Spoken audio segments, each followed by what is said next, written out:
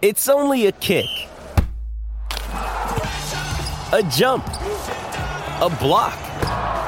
It's only a serve. It's only a tackle, a run.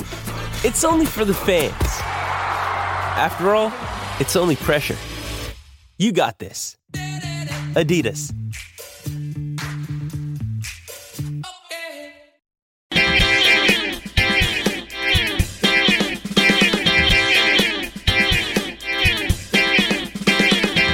Welcome to the Lucky Let Cord Podcast, a Tennis Now production sponsored by Tennis Express and a proud member of the Tennis Channel Podcast Network. I'm your host, Chris Otto, happy to be with you. It's Monday. It's January 9th. Aussie Open qualifying is underway, and the Australian Open will begin next Monday. We're here to talk about that. We're here to talk about the first 10 days of the tennis season. Richard Pagliaro, my trusty friend and editor at tennisnow.com, is here to give me his takes on what he saw in the first week of the season, which was pretty eventful. Novak Djokovic got his 92nd title. The United Cup was won by the United States. We saw great performances from Coco Gauff, Jessica Pegula, Aryna Sabalenka, a teenager named Linda Noskova. A lot of good stuff happening, and we're all ready to fire it up down under in Melbourne for the Australian Open. Djokovic and Iga Swiatek, the favorites, but a lot of storylines as we head in to the Happy Slam. So why don't we talk about it? Why don't we try to break down the first 10 days of the season? Why don't we do that right now? Hey, Richard. Nice to have you back. Happy New Year. Happy New Year, Chris. Excited for another new season and a lot to talk about. Yeah, I mean, this is our first get-together of the season, and as you said, lots to talk about. Australian Open, I glance over at my calendar here, Monday the 16th in the States, which will be it'll be the 16th in Australia, the 15th here, less than 7 days. Qualies are underway, storylines are in effect. I think we owe it to ourselves to start with the biggest storyline, which is Novak Djokovic being back in Australia, increasing his win streak on that continent to 34 consecutive wins, winning his 92nd title at Adelaide. Nice to see him appear at a 250 level event. Nice to see him play well and to pull another Houdini in the final, saving a match point to defeat Sebastian Korda. Where do we start with Novak? Heavy favorite heading into Melbourne, right? Yeah, I would say heavy favorite, and also to me a good thing about Adelaide was the crowd, that they really interacted well. The crowd was with him. It was an exciting matches that he played, and he responded well, and he said all the right things too. So that was the one thing I was concerned about. How are the people going to respond to him? And I thought he got a great response, and he played some super exciting tennis. And as you referenced, the match point, I mean, he saved a beautiful going backwards to hit that smash, and his smash is maybe, not his best shot, but that was a phenomenal final. And also, I think Sebastian Korda can take a lot out of that final and a lot out of that tournament. He showed the level he has, and maybe he slipped off the radar a little bit last year because he didn't have quite the season a lot of people expected, but boy, he showed when he's firing on all cylinders, he's a dangerous player. He definitely could have won that match. Yeah, even Novak had high praise for Sebastian Korda before the final, and it was a solid run, taking out Andy Murray, then the giant that is Roberto Bautista Agut in the second round, and we know RBA is really tough in January. That was the 6-4, 6-4 decisive win. Then he took out Jannik Sinner, who seemed to be struggling physically a bit. Then a nice win over Nishioka, who retired from the match. Retired, right. And the Sinner match, he was down 5-4, I believe, in that before. Like you said, Sinner struggled a little, but then he just went on a roll. He blew right through him after that. Yeah, but most impressive of it all, and I think you'd agree, is the way that he really matched strokes with Djokovic and was able to, dictate for a lot of the match, had his chance to win it, didn't take it, and we know that he came through that first set, but we can see like the scar tissue of the incident with Rafa at Indian Wells last year, where he struggled to close out and inevitably didn't close out a victory over Nadal that he maybe should have had.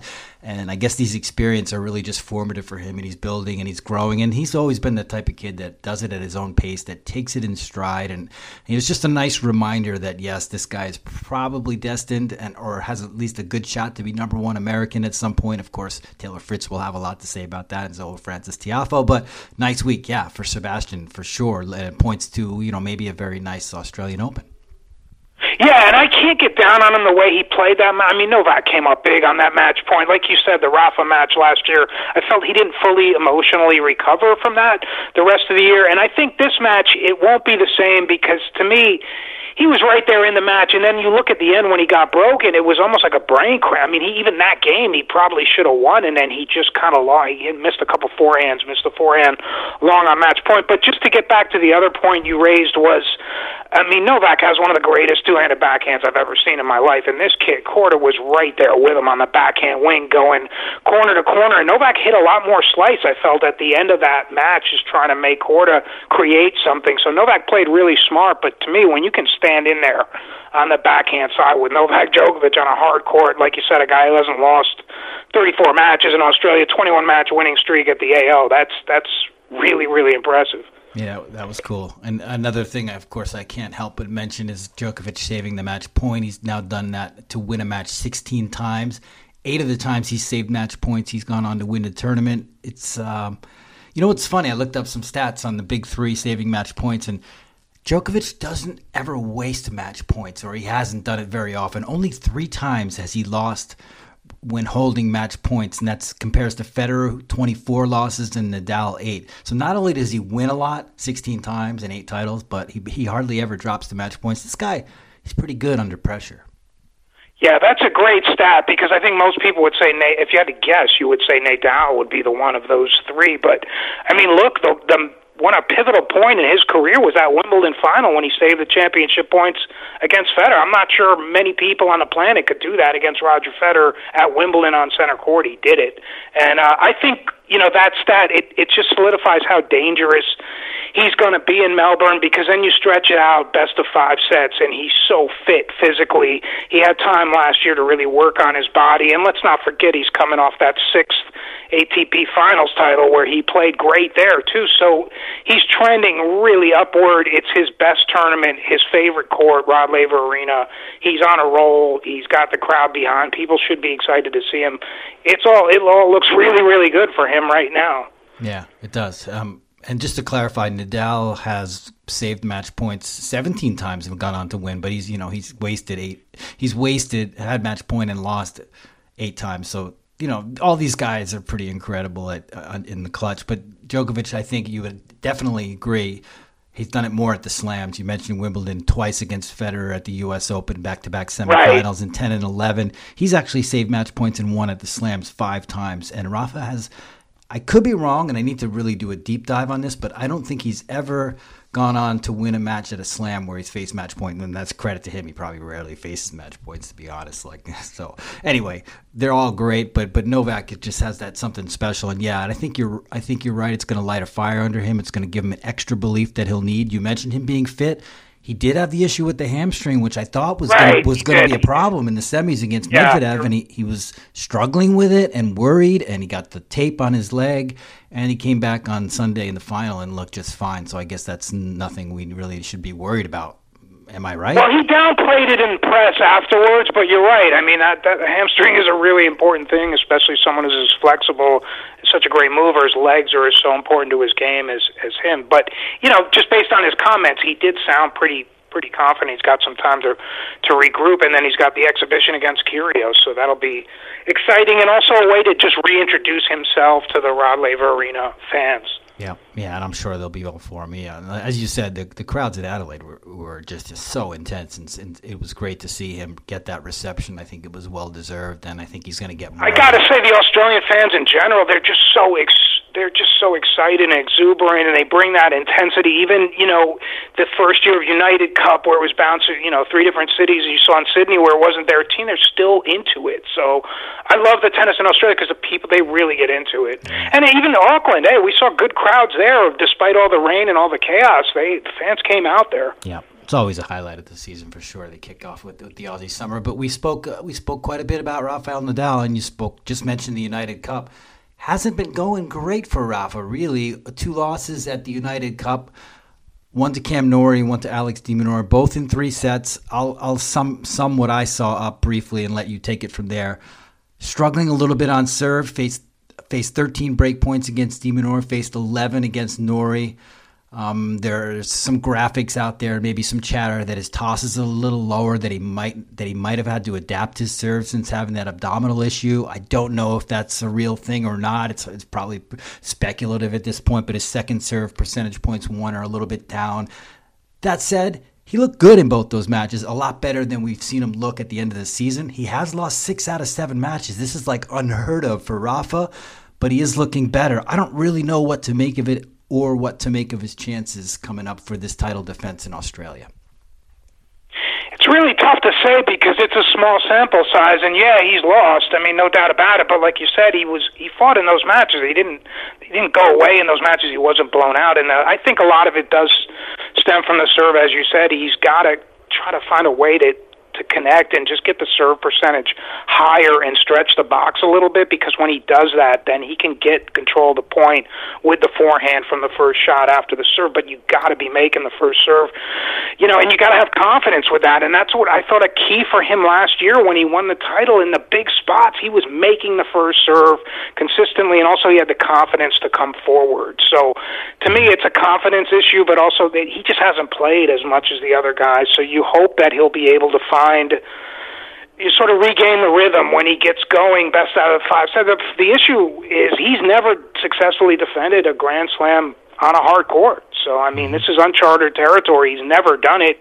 Now you're asking him to do it at 36 with the guy that's breathing down his back, coming back, wanting to equal the Grand Slam record, and then not to mention Medvedev and Tsitsipas and Felix and all these other young guys coming for him. So it's really going to be a challenge, one of his biggest challenges. I really don't know. I can't give you a sense. I just think it's too small a sample size to really predict what's going to happen. But if he can get to the second week, that's where all the magic can happen. It's just, how's he going to get there, and what kind of condition is he going to be in? And look, abdominal is a serious injury. I know I know it's been a while and all that, but that's a tricky thing, especially on the serve, because you're really exposed. So let's just hope for the best. It's just hard for me to say. It's hard for me to speculate just based on what I saw. He lost to 2 really quality players. De Minaur had a great Davis Cup. We've seen what Norrie can do, especially on hard courts. But Rafa's Rafa. I expect for him to fight his way through. And I just remember what he said at the end of last year. I'm going to die fighting for it. He's going to go all in intensity, effort-wise, emotionally. Yep. It's not his, it's just a lot at stake. So let's just see what happens. Yeah, I think he knows he can take a break after this. So, I expect him to push through. Let's just, if he's fit and he's got, 10, 15 days right now to prepare, I think he'll be in good shape to get through the first week. And if he feels great, anything can happen. So, definitely a lot of hope that he can start performing better. He's not going to be losing 6 out of his next 7 matches would be my statement right there. Yeah, and you make a great point about looking ahead. Those guys are so good on focus. The same thing with Novak. If he can't play Indian Wells in Miami, as it looks like today, he wouldn't be able to play. To me, it gives them even more motivation, more incentive. Like, hey, I have a month off after that to really go all in right now. So it makes it almost, the urgency is almost even ratcheted up even more for me. Richard, what did you think of the United Cup now that it's done and dusted and Team USA is crowned champions of the inaugural event?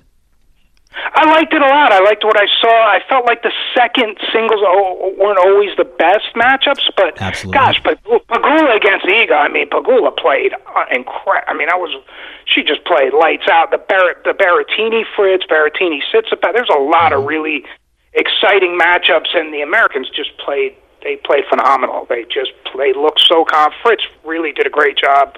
So did Big Foe, but to me, Pegula really stood out what she did.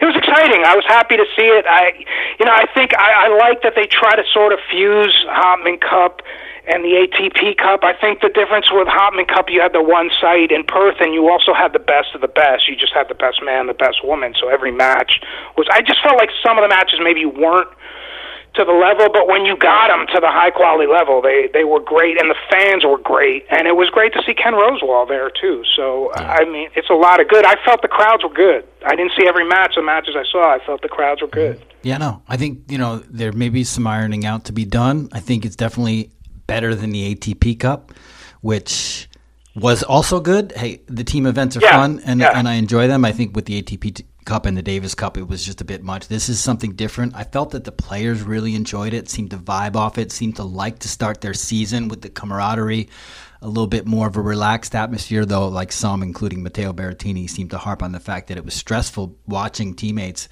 But they fused together. There were a lot of good matches. You're right about the number 2 singles. Sometimes there were mismatches. Like, for instance, Tiafoe was just too good of a number 2 singles for most everybody he faced. He finally got to face Musetti, and we were so excited about that. But unfortunately, Musetti was down with a shoulder injury. But overall, a really cool event, and I like to see the men and the women, vibing off each other, growing together, learning from each other. Maria Sakkari talked about how effective it was for her, or how important it was for her to be able to watch Stefanos Tsitsipas close up and be inspired by the men. The men were inspired by the women. It was a cool vibe all around. But I think, they make some changes, maybe keep it at one venue, because it was tough for Poland to have to travel from, I think it was Brisbane up to Sydney, where the courts are a little faster, and while Team USA has taken a travel day off in Sydney, so that created a little bit of a competitive advantage for the team who's got to play it in Sydney. But overall, it was great. You mentioned Pegula beating Iga. That was a massive win for her, given that she lost all 4 against Iga.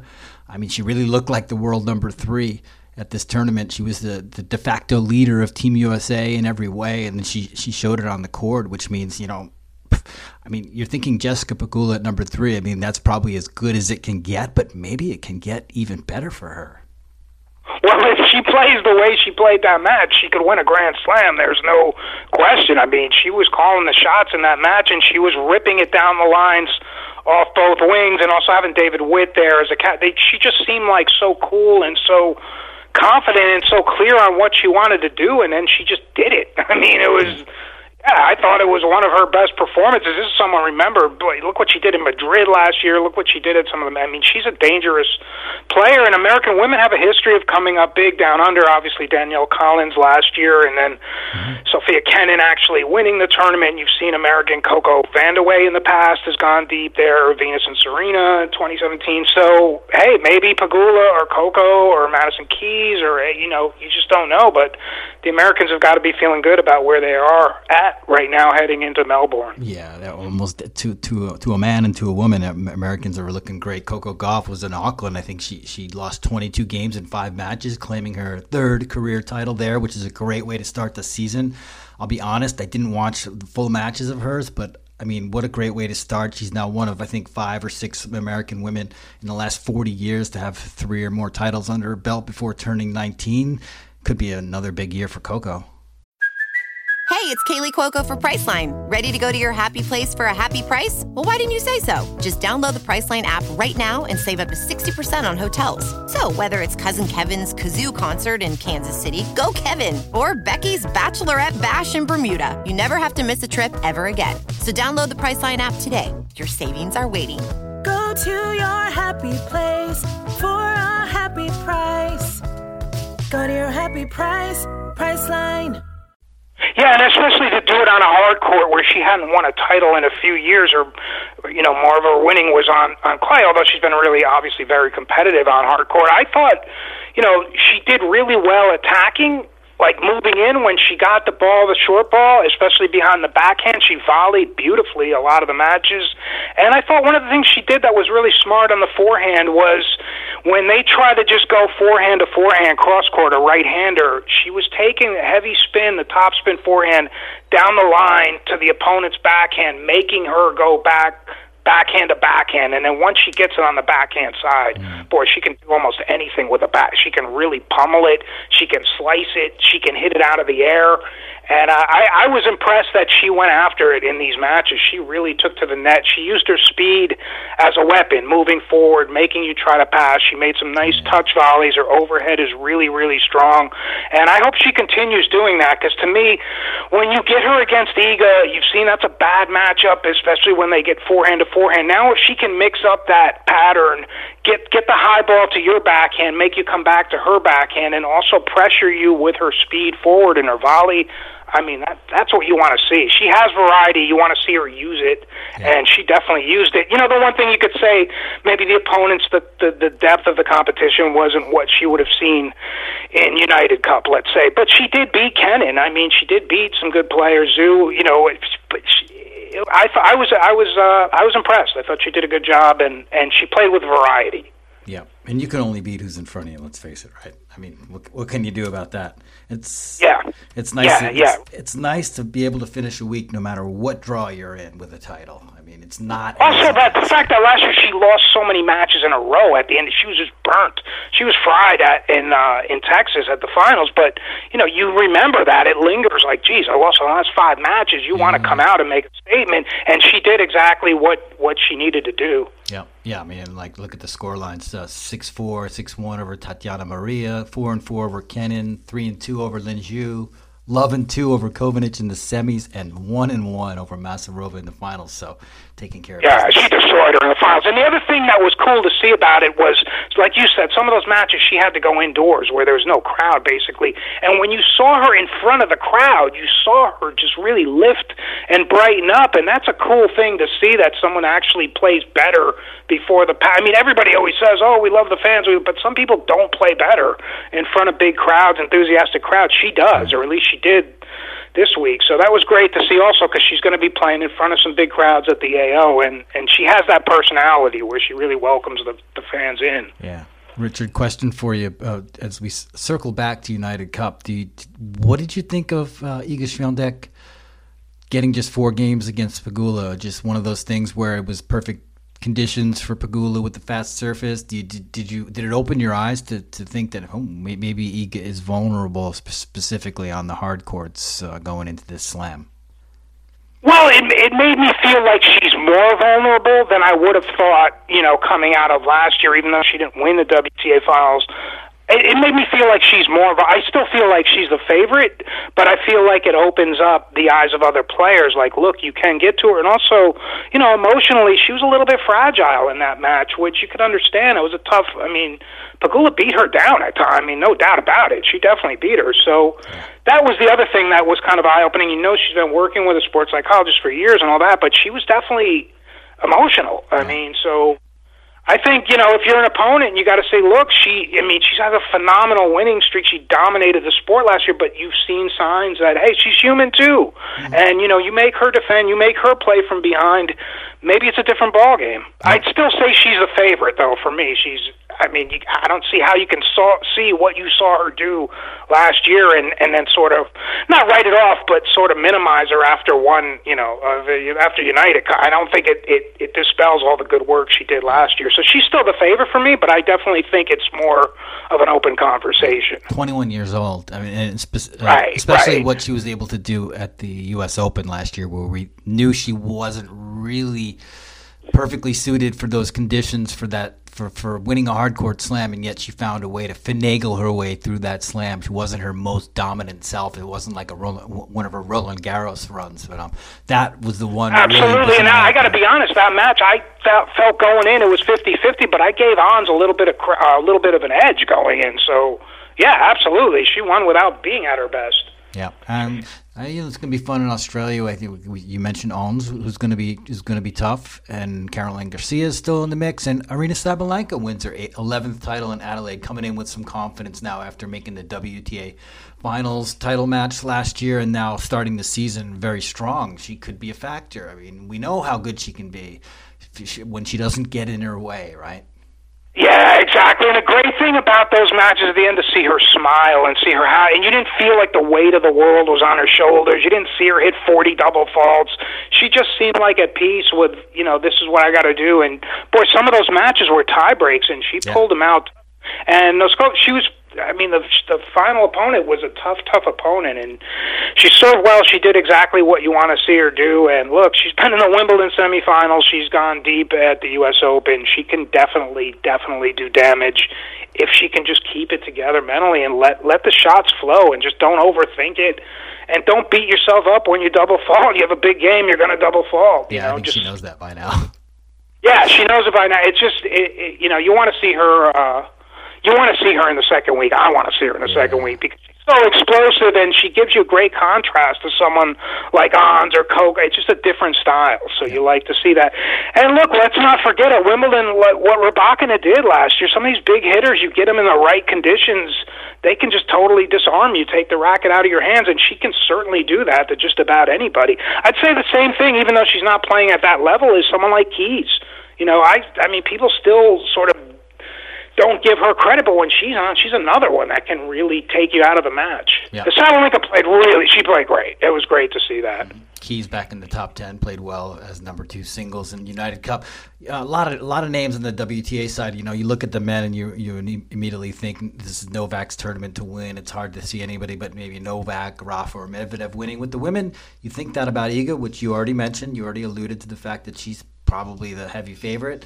But haven't even mentioned Petra Kvitova is starting to play well, undefeated so far in the season. There's Haddad Maia, there's Samsonova.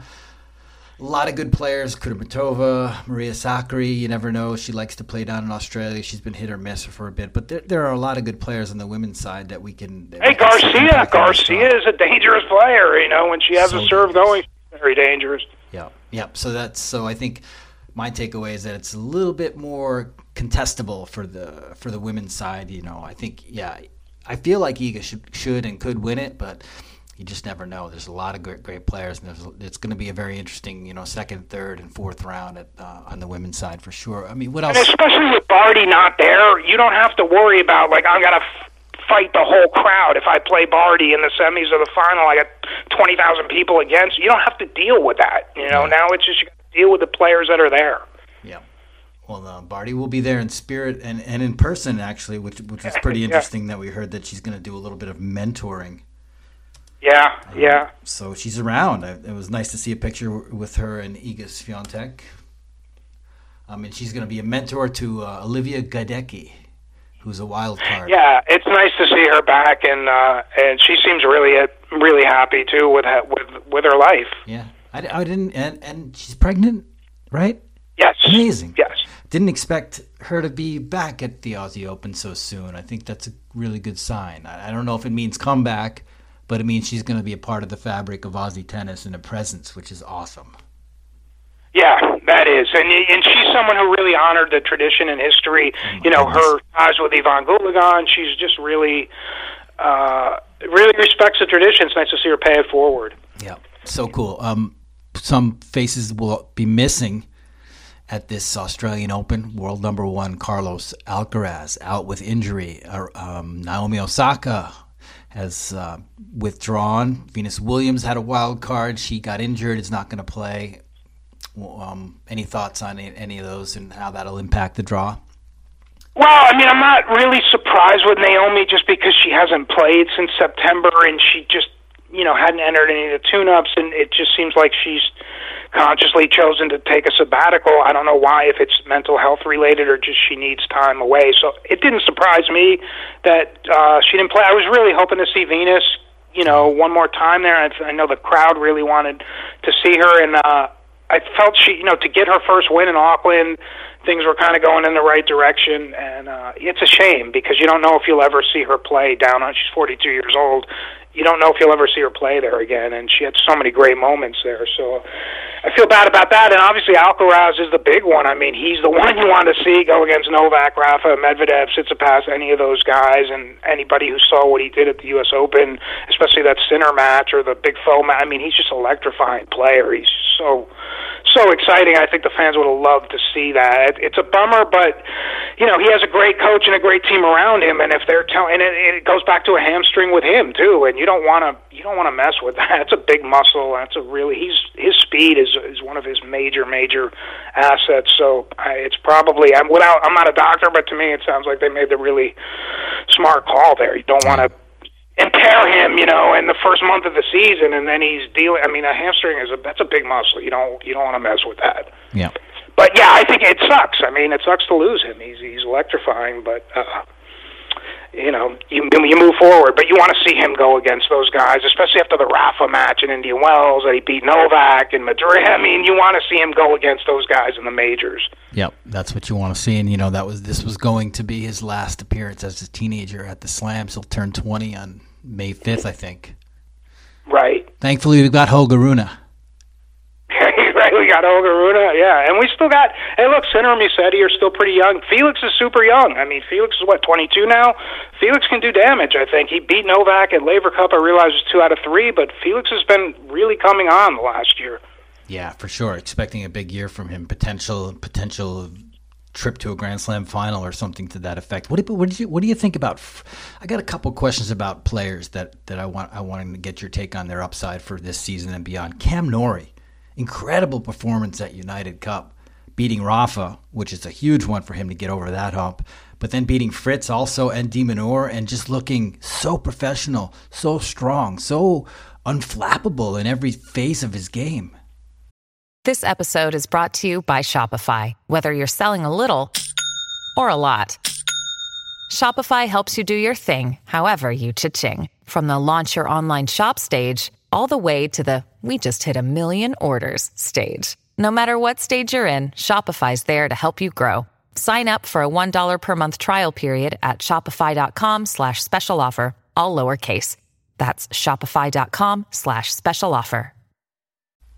It's funny, when we talk about fitness for years, you'd always talk about Rafa, Novak, and Murray, and now I think you got to talk about Cameron Norrie as one of the fittest guys around. I mean, this guy, he sweats and sweats and sweats, and he looks like he just wants more. He just goes more. And also, he's just so awkward stylistically to play, where you think you should be getting some mid-court balls from the forehand. Sometimes it looks a little loopy, like, oh, he's going to land it short, I'm going to tee off, and he's just so precise with the ball.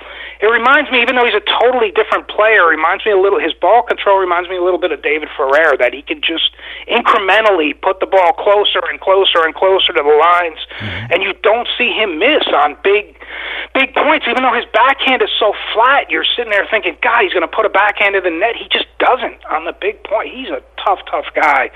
Yeah, I wouldn't want any part of that guy on any surface. For his guy, he's just, and he gets off on those grinding, sweaty, long, physical, like he likes that. He gets off on that. So, yeah, he's tough. I wouldn't want any part of that guy. I feel like there are bigger things to come for him. But I know he's very unassuming. When you look at him, you don't see like this is one of the best athletes in the world. But I feel like he is so driven and so steady right now that he could possibly sneak through, win a slam type of thing. I don't know. I just really was impressed by the way he played United Cup.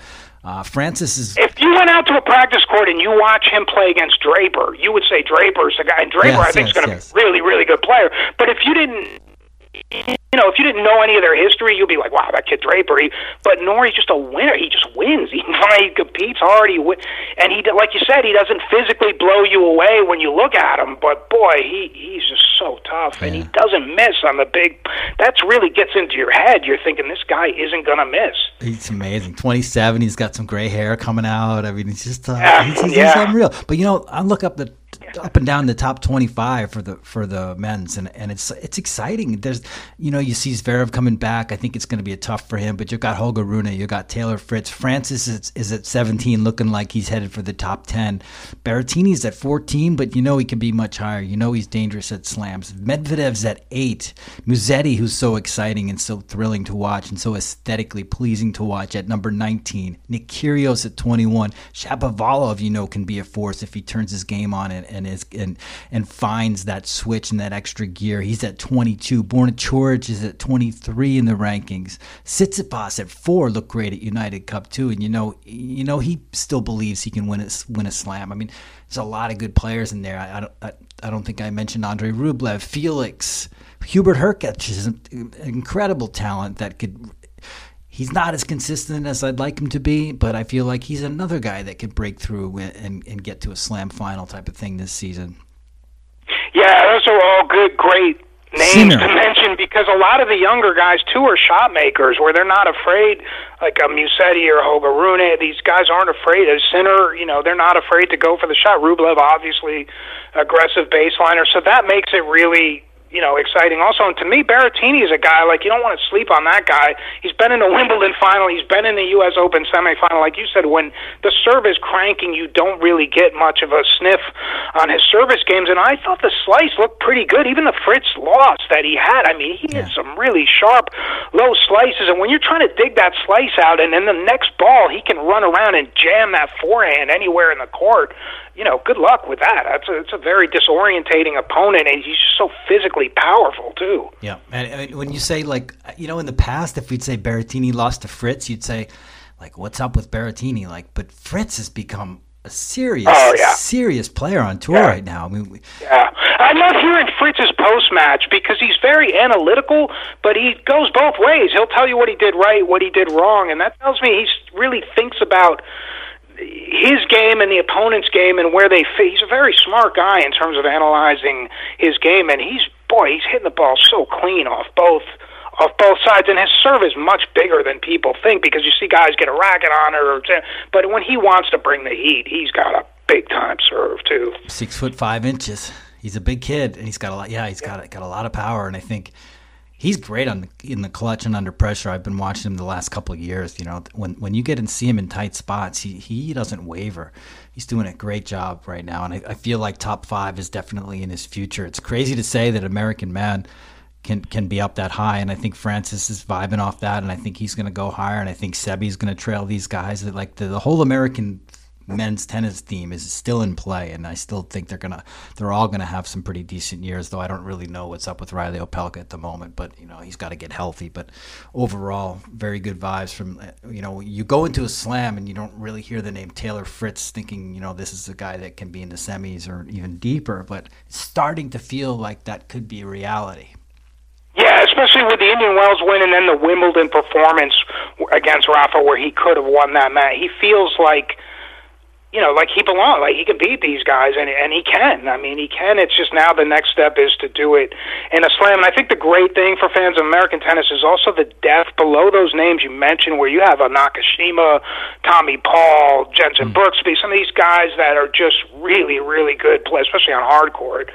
So it's those guys trending toward the top 10, and Fritz obviously in the top 10, but also the depth of the guys coming up, so it's great. I mean, you could see that a little bit on that women's side. Alicia Parks is another one coming, so there's a lot of Katie McNally, people like that. So there's a lot of depth, too, in addition to the stars sort of congregating near the top 10. Yeah. And yet last year was a big formative year for Fritz because it was third round and out for him at so many slams, I think 8 or so, but prior to last year. And he finally cracked the duck at the Aussie Open where he got to the round of 16, went 5 sets with Tsitsipas, nearly won that match. And then, of course, Wimbledon getting to the quarters, losing to Rafa in a 5th set breaker.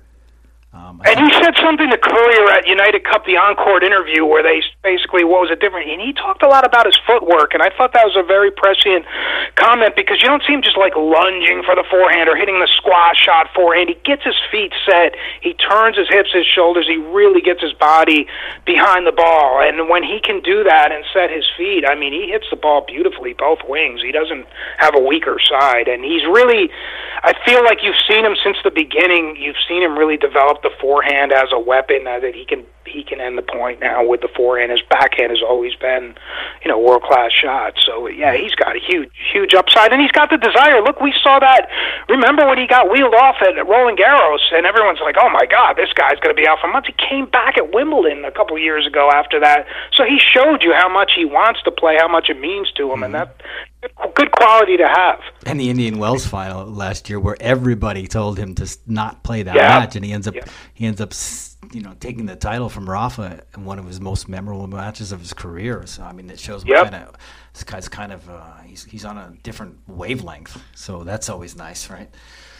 So I guess good stuff. I don't know. Did we cover everything? I think we're going to try and come back later in the week once we get the draw, so maybe we don't have to worry too much about covering anything else. But parting shots here, Richard, before I let you go for a few days?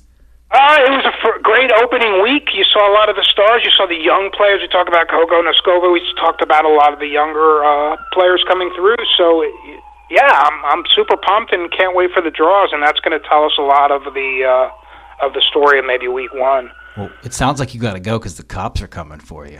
No, he's coming. You want to take off. Anything about the Mets for our listeners? You know what? It's hard to hit a moving target. Yeah.